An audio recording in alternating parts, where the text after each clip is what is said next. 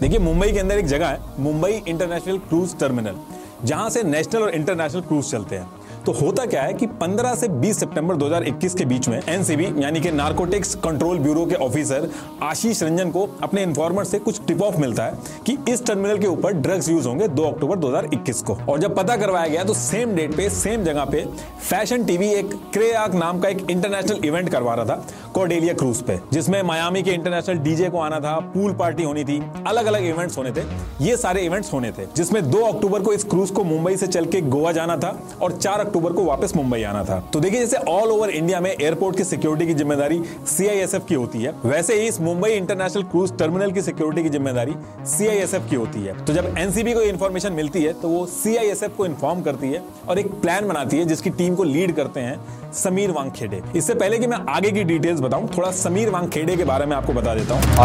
Aryan Khan in jail for 7 days now. Sameer Wankhede और शाहरुख खान की chat सामने आ चुकी है। मुंबई हाईकोर्ट ने अब समीर वांखेड़े पर मीडिया से बातचीत करने पर रोक लगा दी। पिछले 1.5 साल से जो चल रहा था उसका एक अल्प विराम होना चाहिए और ये जरूर होगा। मुझे न्यायपालिका पे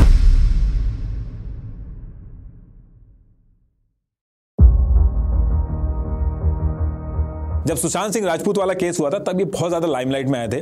तब इनको मुंबई एयरपोर्ट की सिक्योरिटी से हटा के एनसीबी में डाला गया था और तब से काफी फेमस हो गए थे। और ऐसा इसलिए किया गया था क्योंकि ड्रग डीलर्स का जो पूरा रैकेट है उसकी समझ इनको काफी ज्यादा है। सुशांत सिंह राजपूत के केस से पहले जब समीर वांखेड़े मुंबई एयरपोर्ट के कस्टम डिपार्टमेंट में थे, तब भी समीर वांखेड़े का काफी नाम हुआ था। इन्होंने एयरपोर्ट पे आने वाले हीरो हीरोइंस जो थे उनसे कस्टम का पैसा लेना स्टार्ट करवाया था, जबकि ऐसा माना जाता है कि इससे पहले बड़े बड़े हीरो हीरोइन से कस्टम का पैसा नहीं लिया जाता था। इसके अलावा इनके फेमस होने के और भी बहुत सारे रीजन थे, जैसे जब 2011 की वर्ल्ड कप की ट्रॉफी जब इंडिया में आ रही थी और एयरपोर्ट पे सारे ऑफिसर सेल्फी खिंचवा रहे थे, तब इन्होंने उस पे भी कस्टम लिया था। 2011 में इन्होंने शाहरुख खान, जिसे किसी की भी हिम्मत नहीं थी एयरपोर्ट पे रोकने की, इन्होंने उनसे भी 1.5 लाख रुपए की कस्टम फी ली थी। मिक्का सिंह जो बहुत ही फेमस सिंगर हैं, उनको फॉरेन करेंसी के साथ पकड़ा।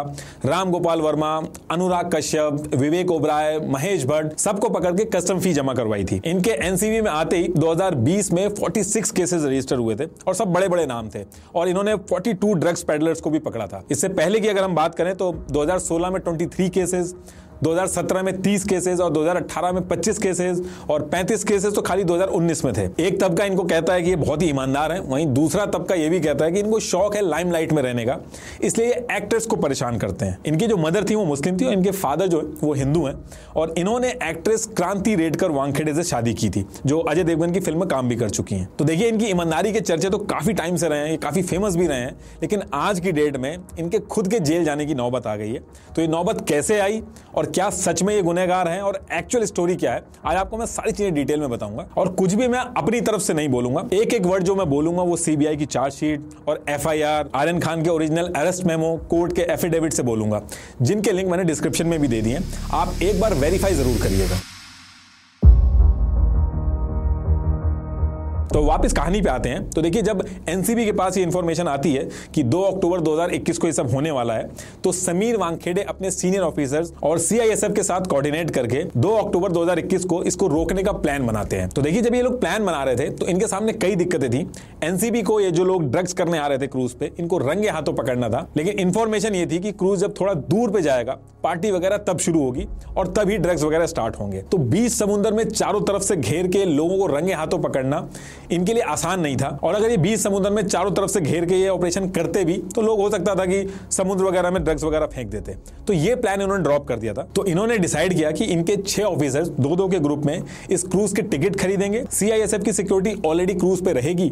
तो डिसाइड होता है कि बीच समुद्र में जब पार्टी स्टार्ट होगी तो ये लोगों को रंगे हाथों पकड़ेंगे। ये जो क्रूज पे इवेंट हो रहा था, इसके जो टिकट थे 60,000 से 5 लाख के बीच में थे और ये जो पूरा शिप था इसमें 1800 लोगों को ले जाने की कैपेसिटी थी। उसके बाद भी टिकट मिलना बहुत मुश्किल हो रहे थे, लेकिन फिर भी 1 अक्टूबर से पहले एनसीबी के 6 ऑफिसर्स जुगाड़ लगा के इस टिकट को खरीद लेते हैं। अब डेट आती है 2 अक्टूबर 2021, गांधी जयंती का दिन था। 11 बजे के करीब आर्यन खान के घर मन्नत पे आर्यन खान के फ्रेंड अरबाज मर्चेंट पहुंचते हैं। ये दोनों 15 साल से दोस्त हैं। थोड़ी देर बाद ये दोनों मर्सिडीज से मुंबई इंटरनेशनल क्रूज टर्मिनल की तरफ निकलते हैं। इस गाड़ी को शाहरुख खान के ड्राइवर, कोई मिश्रा करके नाम था, वो चला रहे थे और करीब 1 बजे ये लोग टर्मिनल पे पहुंच जाते हैं। बाकी आर्यन के जो 6 दोस्त थे वो अपने अपने घर से इस टर्मिनल पे पहुंचते हैं। इधर समीर वांखेड़े की टीम सिविल कपड़ों में टर्मिनल पे फैल जाती है। लोग क्रूज की पार्टी को ज्वाइन करने के लिए धीरे धीरे आ रहे थे और जो भी लोग इस पार्टी के लिए क्रूज पे आ रहे थे उनकी चेकिंग CISF वाले कर रहे थे। उसके बाद ही एंट्री मिल रही थी क्रूज पे और इस पूरे प्रोसेस पे NCB के जो ऑफिसर्स थे वो पूरी तरीके से नजर रख रहे थे। तो ये सारी चीजें यहाँ पे चल रही थी। 1:30 बजे के करीब आर्यन और उनके फ्रेंड अरबाज मर्चेंट क्रूज पे पहुंचते हैं और इनकी एंट्री जो है वो नॉर्मल क्यू की जगह सेपरेट क्यू से करवाई गई, VVIP की तरह। लेकिन इनकी चेकिंग भी NCB ने CISF से करवाई। जब अरबाज मर्चेंट जो आर्यन खान के दोस्त थे उनके जूते की तरफ चेकिंग हो रही थी तो NCB वाले नोटिस करते हैं कि आर्यन खान काफी घबरा जाते हैं। NCB की टीम को शक हो जाता है और इसी के बाद NCB की टीम इन दोनों को उठा के एक अलग रूम में ले जाती है। वहां पे दोबारा चेकिंग की जाती है और अरबाज मर्चेंट के पास से ड्रग्स मिलते हैं, लेकिन आर्यन खान के पास से कुछ भी नहीं मिलता है। इन दोनों के ऊपर प्रेशर बनाया जाता है तो ये अपने बाकी 6 दोस्तों का नाम भी ले लेते हैं जिनके नाम ये थे। इसके बाद NCB की टीम बाकी पूरे क्रूज की तलाशी लेती है और टोटल 14 लोगों को पकड़ती है। उन 14 में से 6 को उसी रात को छोड़ दिया जाता है, बाकी 8 को अपने पास रखती है। NCB का जो अरेस्ट मेमो था उसके हिसाब से इन 8 ने 13 ग्राम कोकेन, 5 ग्राम MD, 21 ग्राम चरस, 22 पिल्स MDMA की मिली थी और 1,33,000 रुपए भी मिले थे। और ये सारे ऑपरेशन के चक्कर में जो क्रूज था वो डिले भी हो जाता है। अब देखिए इस पूरे केस में आर्यन खान को NCB किसी भी कीमत पे छोड़ना नहीं चाहती थी, लेकिन आर्यन खान के पास से तो ड्रग्स ही नहीं मिले थे और ना ही उसने कंज्यूम किया था क्योंकि पार्टी तो बाद में शुरू होने वाली थी। तो अब यहां से कायदा ये कहता था कि जब ड्रग्स उसके पास से मिला ही नहीं और वो ड्रग्स खरीद और बेच भी नहीं रहा था तो सिंपल एक टेस्ट होना था और अगर रिपोर्ट में आता कि उसने ड्रग्स लिए हैं तो वो अरेस्ट होता, नहीं तो छूट जाता राइट अवे। लेकिन NCB यहां पे बहुत ही अलग चीज करती है। NCB आर्यन खान तो छोड़िए वहां पे किसी का भी टेस्ट नहीं कराती है क्योंकि उनको पता था कि अगर वो टेस्ट कराएंगे तो आर्यन खान को उनको छोड़ना पड़ेगा क्योंकि पार्टी तो थोड़ी देर बाद शुरू होने वाली थी, इसलिए वो टेस्ट नहीं कराते हैं। इसकी बजाय NCB क्या करती है, आर्यन खान का मोबाइल लेती है, वो पासवर्ड नहीं बताता है शुरू में और फेस ID से अनलॉक करवाती है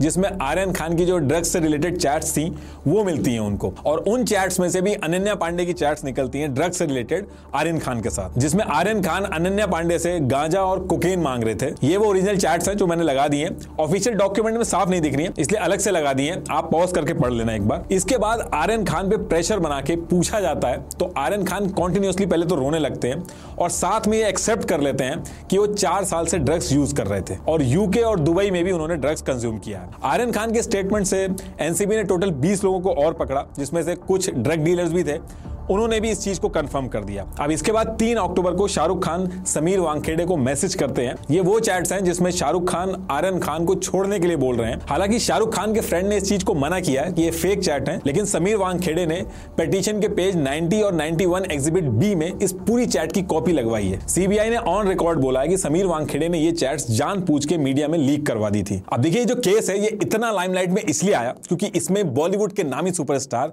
शाहरुख खान के बेटे का नाम जुड़ा था। बॉलीवुड आर्टिस्ट मोस्टली काफी कंट्रोवर्सी से घिरे रहते हैं। देखिए जब NCB ने इन 8 लोगों को अरेस्ट किया तो एक पंचनामा बनवाया जिसमें 3 ऐसे लोगों के नाम थे जिसकी वजह से ये केस पूरा पलट के समीर वानखेड़े के ऊपर चला गया। वो मैं अभी पूरा समझाऊंगा आपको, उससे पहले मैं ये बता देता हूं कि पंचनामा क्या होता है क्योंकि इस पूरे केस की कड़ी इसी पंचनामा से जुड़ी है। देखिए जब भी कोई ऑफिसर कहीं छापा मारता है या फिर किसी को पकड़ता है तो उस टाइम पे जो आसपास के लोकल लोग होते हैं यानी कि आम जनता, उनको इंडिपेंडेंट विटनेस बनाते हैं ताकि ये रहे कि सब फेयर तरीके से हुआ है, उसमें साइन वगैरह भी करवाया जाता है और इसी को पंचनामा कहा जाता है। तो इस ऑपरेशन में भी जब पंचनामा करवाया गया था तो उसमें इन 9 लोगों के नाम थे। इसमें से जो शुरू के 3 नाम हैं प्रभाकर सेल, किरण गोसावी और मनीष भानुशाली, इन तीनों की वजह से NCB के ऑफिसर्स के ऊपर उंगलियां उठी और वो कैसे उठी वो मैं अभी समझाता हूं आपको। देखिए अगर आपको याद हो 2 अक्टूबर 2021 को ये इंसिडेंट हुआ था और 3 अक्टूबर तक NCB ने आर्यन खान का नाम नहीं बताया था। मीडिया में भी बस ये आ रहा था कि Bollywood star son detained, but नाम कोई नहीं बता रहा था। ऐसा इसलिए किया गया था क्योंकि 2 और 3 अक्टूबर को NCB के ऑफिसर्स आर्यन खान को एक सोने का अंडा समझ के वेट कर रहे थे 25 करोड़ लेने के लिए।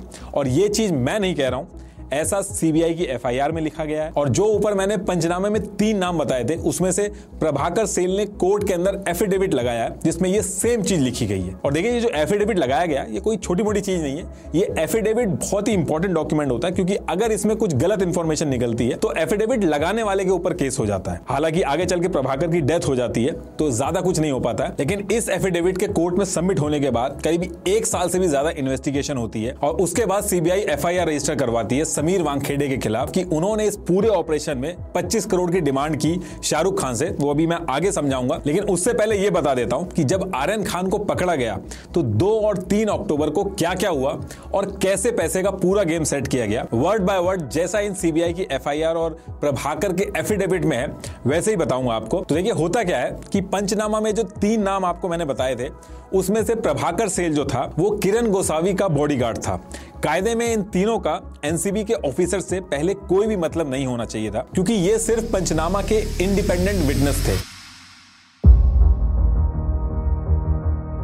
लेकिन 1 अक्टूबर 2021 को जिस दिन एनसीबी क्रूज पे रेड की सारी प्लानिंग कर रही थी, उस दिन किरण गोसावी ने अपने बॉडीगार्ड प्रभाकर सेल को फोन किया कि कल यानी कि 2 अक्टूबर 2021 को 7:30 बजे मॉर्निंग में रेडी रहना। और ये कहने के बाद किरण प्रभाकर को 500 रुपए जीपे ट्रांसफर करता है और व्हाट्सएप पे एक लोकेशन भेजता है जहां पे प्रभाकर सेल को पहुंचना होता है। अब नेक्स्ट डे 2 अक्टूबर को जिस दिन रेड पड़नी थी, प्रभाकर मॉर्निंग में लोकेशन मैप पे लगाता है तो ये एनसीबी के ऑफिस की लोकेशन निकलती है। लेकिन प्रभाकर ज्यादा सोचता नहीं है और लोकेशन को फॉलो करते हुए करीब 8 बजे सीधा एनसीबी के ऑफिस पहुंच जाता है। अब जब प्रभाकर एनसीबी ऑफिस पहुंचता है तो उसको वहां पे किरण गोसावी का ड्राइवर विजय सूर्यवंशी मिलता है, जो उसको वहीं पे रुकने को कहता है और कहता है कि किरण सर अभी एनसीबी के ऑफिसर्स के साथ मीटिंग कर रहे हैं। तो ये सुन के प्रभाकर वहीं पे इनोवा कार के पास ही वेट करने लगता है और थोड़ी देर बाद किरण गोसावी एनसीबी के ऑफिसर्स के साथ बाहर निकलता है और व्हाइट इनोवा में बैठ के मुंबई इंटरनेशनल क्रूज टर्मिनल, जहां पे रेड डलनी थी, जहां पे आर्यन खान आने वाला था, उस तरफ चला जाता है। उसके बाद दिन में करीब 12 बजे किरण गोसावी अपने बॉडीगार्ड प्रभाकर सेल को फोन करता है और मुंबई इंटरनेशनल क्रूज जहां पे रेड पड़ने वाली थी उस टर्मिनल पे बुला लेता है। प्रभाकर सेल जो किरण गोसावी का बॉडीगार्ड था वो वहां पे पहुंच जाता है और वहां पहुंचने के बाद किरण गोसावी अपने बॉडीगार्ड प्रखर को व्हाट्सएप पे कुछ फोटोग्राफ्स भेजता है जो कि सभी हाई प्रोफाइल्स बच्चों की होती है जो उस क्रूज पार्टी में आने वाले होते हैं। और किरण ये भी समझाता है प्रभाकर को कि इनमें से अगर कोई भी दिखे इस टर्मिनल पे तो उसको इन्फॉर्म करे। प्रभाकर इन सारी फोटोग्राफ्स में से एक लड़के को पहचान के किरण को व्हाट्सएप पे बता देता है कि ये पर्टिकुलर लड़का क्रूज पे पहुंच गया है और एनसीबी ऑफिसर्स उस पर नजर रखने लगते हैं। अब इसके थोड़ी देर बाद आर्यन खान को मिला के टोटल 14 लोग जब पकड़े जाते हैं तो प्रभाकर सेल देखता है कि जिसकी फोटोग्राफ उसने क्रूज पे पहचान करके किरण को भेजी थी, एनसीबी उसको भी पकड़ लेती है। रात 10:30 बजे तक एनसीबी के साथ आर्यन और उसके दोस्तों की इन्वेस्टिगेशन होती है, जिसको वहां पे रह के प्रभाकर भी देखता है और उसके बाद ये लोग एनसीबी ऑफिस पहुंचते हैं सबको लेके। अब उसके थोड़ी देर बाद करीब रात के 12:30 बज रहे होंगे और किरण गोस्वामी अपने बॉडीगार्ड प्रखर सेल से कहता है कि आप ये जो पंचनामा है इसके विटनेस बन जाओ। शुरू में तो वो झिझकता है लेकिन फिर हाँ कर देता है और जैसे ही वो हाँ करता है सीधे समीर वानखेड़े आते हैं और उनको 10 ब्लैंक पेपर देते हैं और कहते हैं कि इस पे साइन कर दो और अपना आधार कार्ड की कॉपी भी लगा देना। और प्रभाकर जैसा बोला जाता है वैसा कर देता है और पंचनामे में विटनेस बन जाता है। अब रात में ये सारी चीजें चल रही होती हैं। उस टाइम पे किरण गोस्वामी आर्यन खान के साथ सेल्फी वगैरह भी लेते हैं जो उस टाइम पे काफी फेमस हुई थी, आपने देखी भी होगी शायद। अब उसके थोड़ी देर बाद सैम डिसूजा नाम का एक आदमी एनसीबी ऑफिस के बाहर आता है। कहा जाता है कि यही वो आदमी था जो शाहरुख खान और एनसीबी के बीच में बिचौलिया बना था, लेकिन ऑन पेपर ये प्रूव नहीं हो पाया था। कहा जाता है कि इसी ने शाहरुख खान की मैनेजर पूजा डडलानी को पहली बार बताया था कि आर्यन खान के पास से ड्रग्स मिला है और इस टाइम पे वो एनसीबी के पास है। तो ये जो सैम नाम का बंदा था, जब ये एनसीबी ऑफिस के पास आता है तो किरण गोस्वामी एनसीबी के ऑफिस से करीब 500 मीटर की दूरी पे अलग जाके इससे मिलता है और कुछ देर बात करता है और फिर उसके बाद प्रभाकर सेल और ड्राइवर को लेके किरण गोस्वामी इनोवा से लोअर परेल ब्रिज जो कि बिग बाजार के पास में है वहां के लिए निकल जाता है। और सैम डिसूजा जो था वो भी इनकी गाड़ी के पीछे पीछे चलता है। इनकी गाड़ी लोअर परेल ब्रिज के पास में रुकती है और सैम भी सेम लोकेशन पर रुकता है। और जैसी गाड़ी रुकती है किरण गोस्वामी सैम डिसूजा से फोन पे बात करना स्टार्ट कर देता है और उस टाइम पे सैम को कहता है कि तुमने 20 करोड़ का बॉम्ब फोड़ दिया है, चलो 18 करोड़ में फाइनल करते हैं क्योंकि 8 करोड़ समीर वानखेड़े को भी देने हैं। और ये जो स्टेटमेंट था आगे चल के समीर वानखेड़े के लिए बहुत भारी बनता है क्योंकि ये सारी बातें प्रभाकर सेल के सामने होती हैं और वो जाके कोर्ट में एफिडेविट के साथ वर्ड बाय वर्ड बता देता है। इसके थोड़ी देर बाद वहीं पे ब्लू कलर की मर्सिडीज आती है जिसमें पूजा डडलानी आती हैं। आपने देखा होगा शाहरुख खान के साथ ये दिखती हैं इवेंट्स वगैरह में और उनकी मैनेजर भी हैं। तो जैसे ही पूजा डडलानी आती हैं किरण और सैम डिसूजा पूजा डडलानी की गाड़ी में जाके बैठ जाते हैं और काफी देर बात करते हैं। और ये जो मीटिंग हुई है ऐसे ही नहीं कि बस किसी ने हवा में बता दी है। ब्लू मर्सिडीज मन्नत के पास के सीसीटीवी जहां मीटिंग हुई वहां के सीसीटीवी में प्रॉपर रिकॉर्ड हुई है और ऑफिशियल्स ने वेरीफाई भी की है। मर्सिडीज के अंदर जो बात हुई है वो भी सारी रिकॉर्ड हुई है और वो भी एजेंसीज के हाथ लग गई है। तो जब वहां पे मीटिंग खत्म होती है तो किरण और सैम डिसूजा को एक एड्रेस दिया जाता है जहां पर इनको 50 लाख रुपए देने का वादा किया जाता है और कहा जाता है कि ये पहली इंस्टॉलमेंट थी 50 लाख की आर्यन खान को छुड़वाने की। अब इसके बाद किरण गोस्वामी प्रभाकर सेल जो कि उसका बॉडीगार्ड था उसको कहता है कि इंडियाना होटल के पास जाके 50 लाख रुपए कैश में मिलेंगे, उसको लेकर आ जाओ। प्रखर वैसा ही करता है, वहां जाता है और एक व्हाइट कलर की गाड़ी जिसका नंबर था 5102 वो आती है और 2 बैग प्रभाकर को देती है और प्रभाकर वो 2 बैग लेके किरण गोस्वामी को दे देता है और उस बैग में से 12 लाख रुपए निकाल के किरण वो पैसे प्रभाकर को देता है और कहता है कि सैम डिसूजा को ये पैसे दे दो। अब कहा जाता है कि इसके बाद डील कैंसिल हो जाती है किसी रीजन की वजह से। कुछ का ये कहना है कि शाहरुख खान ने इनको फंसाने के लिए ये सब करवाया था और कुछ का ये कहना है कि आर्यन खान को जो एनसीबी ने पकड़ा था ये बात आउट हो गई थी इसलिए डील कैंसिल हो गई। लेकिन एक्चुअल में क्या हुआ था ये किसी को भी नहीं पता। अब ये सारी चीजें हो रही होती हैं, इसके 2 दिन बाद ही महाराष्ट्र में एनसीबी के नेता नवाब मलिक ने यह कह दिया कि ये पूरी रेड फेक है और इसमें बीजेपी की साजिश है, जिसमें इन्होंने कहा कि जब रेड हो रही थी तो उसमें एनसीबी के साथ 2 लोग और थे, एक किरण गोस्वामी और दूसरा मनीष भानुशाली। उन्होंने कहा कि ये एनसीबी के ऑफिसर्स तो थे नहीं, इनका कोई लेना देना नहीं था एनसीबी के ऑफिस में क्या कर रहे थे। अगर इनको विटनेस भी माना जाए तो ये पूरा टाइम एनसीबी के ऑफिसर्स की तरह इधर से उधर क्यों घूम रहे थे। इन्होंने ये भी क्लेम किया कि मनीष भानुशाली तो बीजेपी पार्टी के हैं।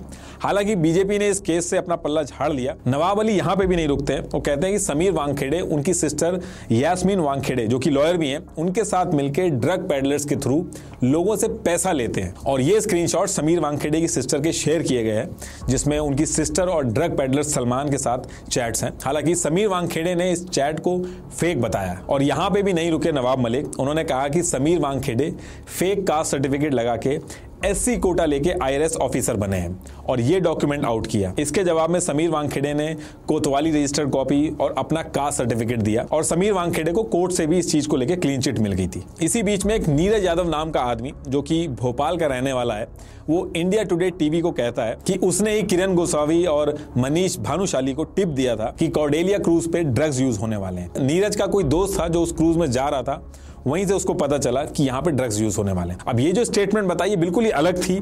इस स्टेटमेंट से फिर से किरण गोस्वामी और जो मनीष के उनके ऊपर शक पैदा हो गया कि ये तो सिर्फ एक इंडिपेंडेंट विटनेस थे, लेकिन इनका नाम हर जगह पे क्यों आ रहा है। और यही वो टाइम था जब किरण और मनीष को लेके मीडिया के अंदर बहुत सारी बातें चल रही थी और किरण गायब भी हो गए थे।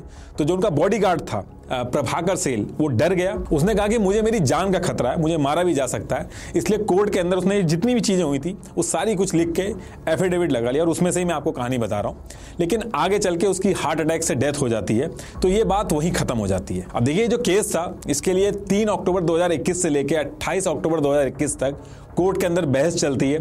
आर्यन खान के वकील कहते हैं कि आर्यन खान ने ना तो ड्रग्स बेचा, ना ही ड्रग्स लिया और ना ही उनके पास से ड्रग्स मिला, तो उनको अरेस्ट किस वजह से किया गया। वहीं एनसीबी के वकील कहते हैं कि उनकी चैट मिली है जिससे ये एस्टैब्लिश हुआ है कि वो ड्रग्स लेते हैं। काफी दिन तक कोर्ट में बहस होती है लेकिन 28 अक्टूबर को मुंबई हाई कोर्ट बेल दे देती है। 29 अक्टूबर 2021 को फॉर्मेलिटीज पूरी होती है। जूही चावला आर्यन खान की गारंटर बनती हैं और 30 अक्टूबर को आर्यन खान बाहर आ जाते हैं। अब देखिए इसको अगर आप नेशनल लेवल के इंसिडेंट की तरह देखते हैं तो 1800 लोगों की शिप में जितना ड्रग मिला वो काफी कम था। कायदे में आर्यन खान अगर शाहरुख खान के बेटे नहीं होते तो आर्यन खान को बेल बहुत जल्दी मिल जाती, लेकिन जानबूझ के आर्यन खान को 30 अक्टूबर तक फंसाया गया। और ऐसा मैं क्यों कह रहा हूं वो अभी आपको बताऊंगा। लेकिन जिस तरीके से ये केस आगे बढ़ा एनसीबी के ऊपर क्वेश्चन उठने लगे कि एक तरफ 13 ग्राम ड्रग्स यानी कि 2 से 2.5 चम्मच और 21 ग्राम गांजा यानी कि 4 से 5 चम्मच जितना गांजा मिला। इस चीज को लेके इतने दिन से इतनी बड़ी न्यूज बन रही है जो कि अच्छी चीज है, सबको पकड़ा जाना चाहिए। लेकिन पहली चीज आज तक जितने भी स्टार इन्होंने पकड़े हैं किसी को भी ये सजा नहीं दिलवा पाए। कुछ दिन इनको लाते हैं ये लोग, मीडिया में खबरें बनती हैं और उसके बाद ये छूट जाते हैं। दूसरी चीज उसी टाइम पे अडानी के मुंद्रा पोर्ट पे 3000 केजी का ड्रग्स पकड़ा गया था जिसकी कीमत करीब 21,000 करोड़ की थी। उसमें कौन इन्वॉल्व था ये लोग आज तक नहीं पकड़ पाए और ये बहुत बड़ा मुद्दा है। इसके बारे में बिल्कुल भी बात नहीं हुई और न्यूज ने भी ज्यादा कवर नहीं किया।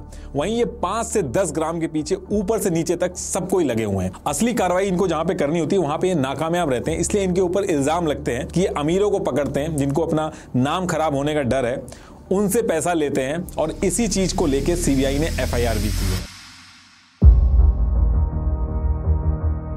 देखिए 30 अक्टूबर 2021 को आर्यन खान को बेल मिल जाती है और सेम ईयर 2021 दिसंबर में वानखेड़े को एनसीबी से हटा के चेन्नई ट्रांसफर कर दिया जाता है, लेकिन इनके ऊपर बैकडोर से इन्वेस्टिगेशन जारी रहती है। अभी इसी साल लास्ट मंथ 12 मई 2023 को सीबीआई ने समीर वानखेड़े के घर 13 घंटे तक रेड मारी चेन्नई के अंदर और 10 से 12 ऑफिसर्स कई सारे डॉक्यूमेंट्स और एक प्रिंटर लेके इनके घर से निकले। सीबीआई टोटल समीर वानखेड़े की 29 लोकेशन पे सर्च मार चुकी है। दिल्ली, मुंबई, रांची, कानपुर, हर जगह। पिछले 5 साल में इन्होंने 5 इंडिया से बाहर ट्रिप्स करी हैं, उनकी इंक्वायरी चल रही है। इनकी कई सारी प्रॉपर्टी हैं, उसके ऊपर इंक्वायरी चल रही है। इनका कोई बार भी है, उसकी भी इन्वेस्टिगेशन चल रही है। और सीबीआई का मानना है कि इन्होंने 25 करोड़ रुपए मांगे हैं शाहरुख खान से उनके बेटे को छोड़ने के लिए और जानबूझ के आर्यन खान को लंबे टाइम तक फंसा के रखा।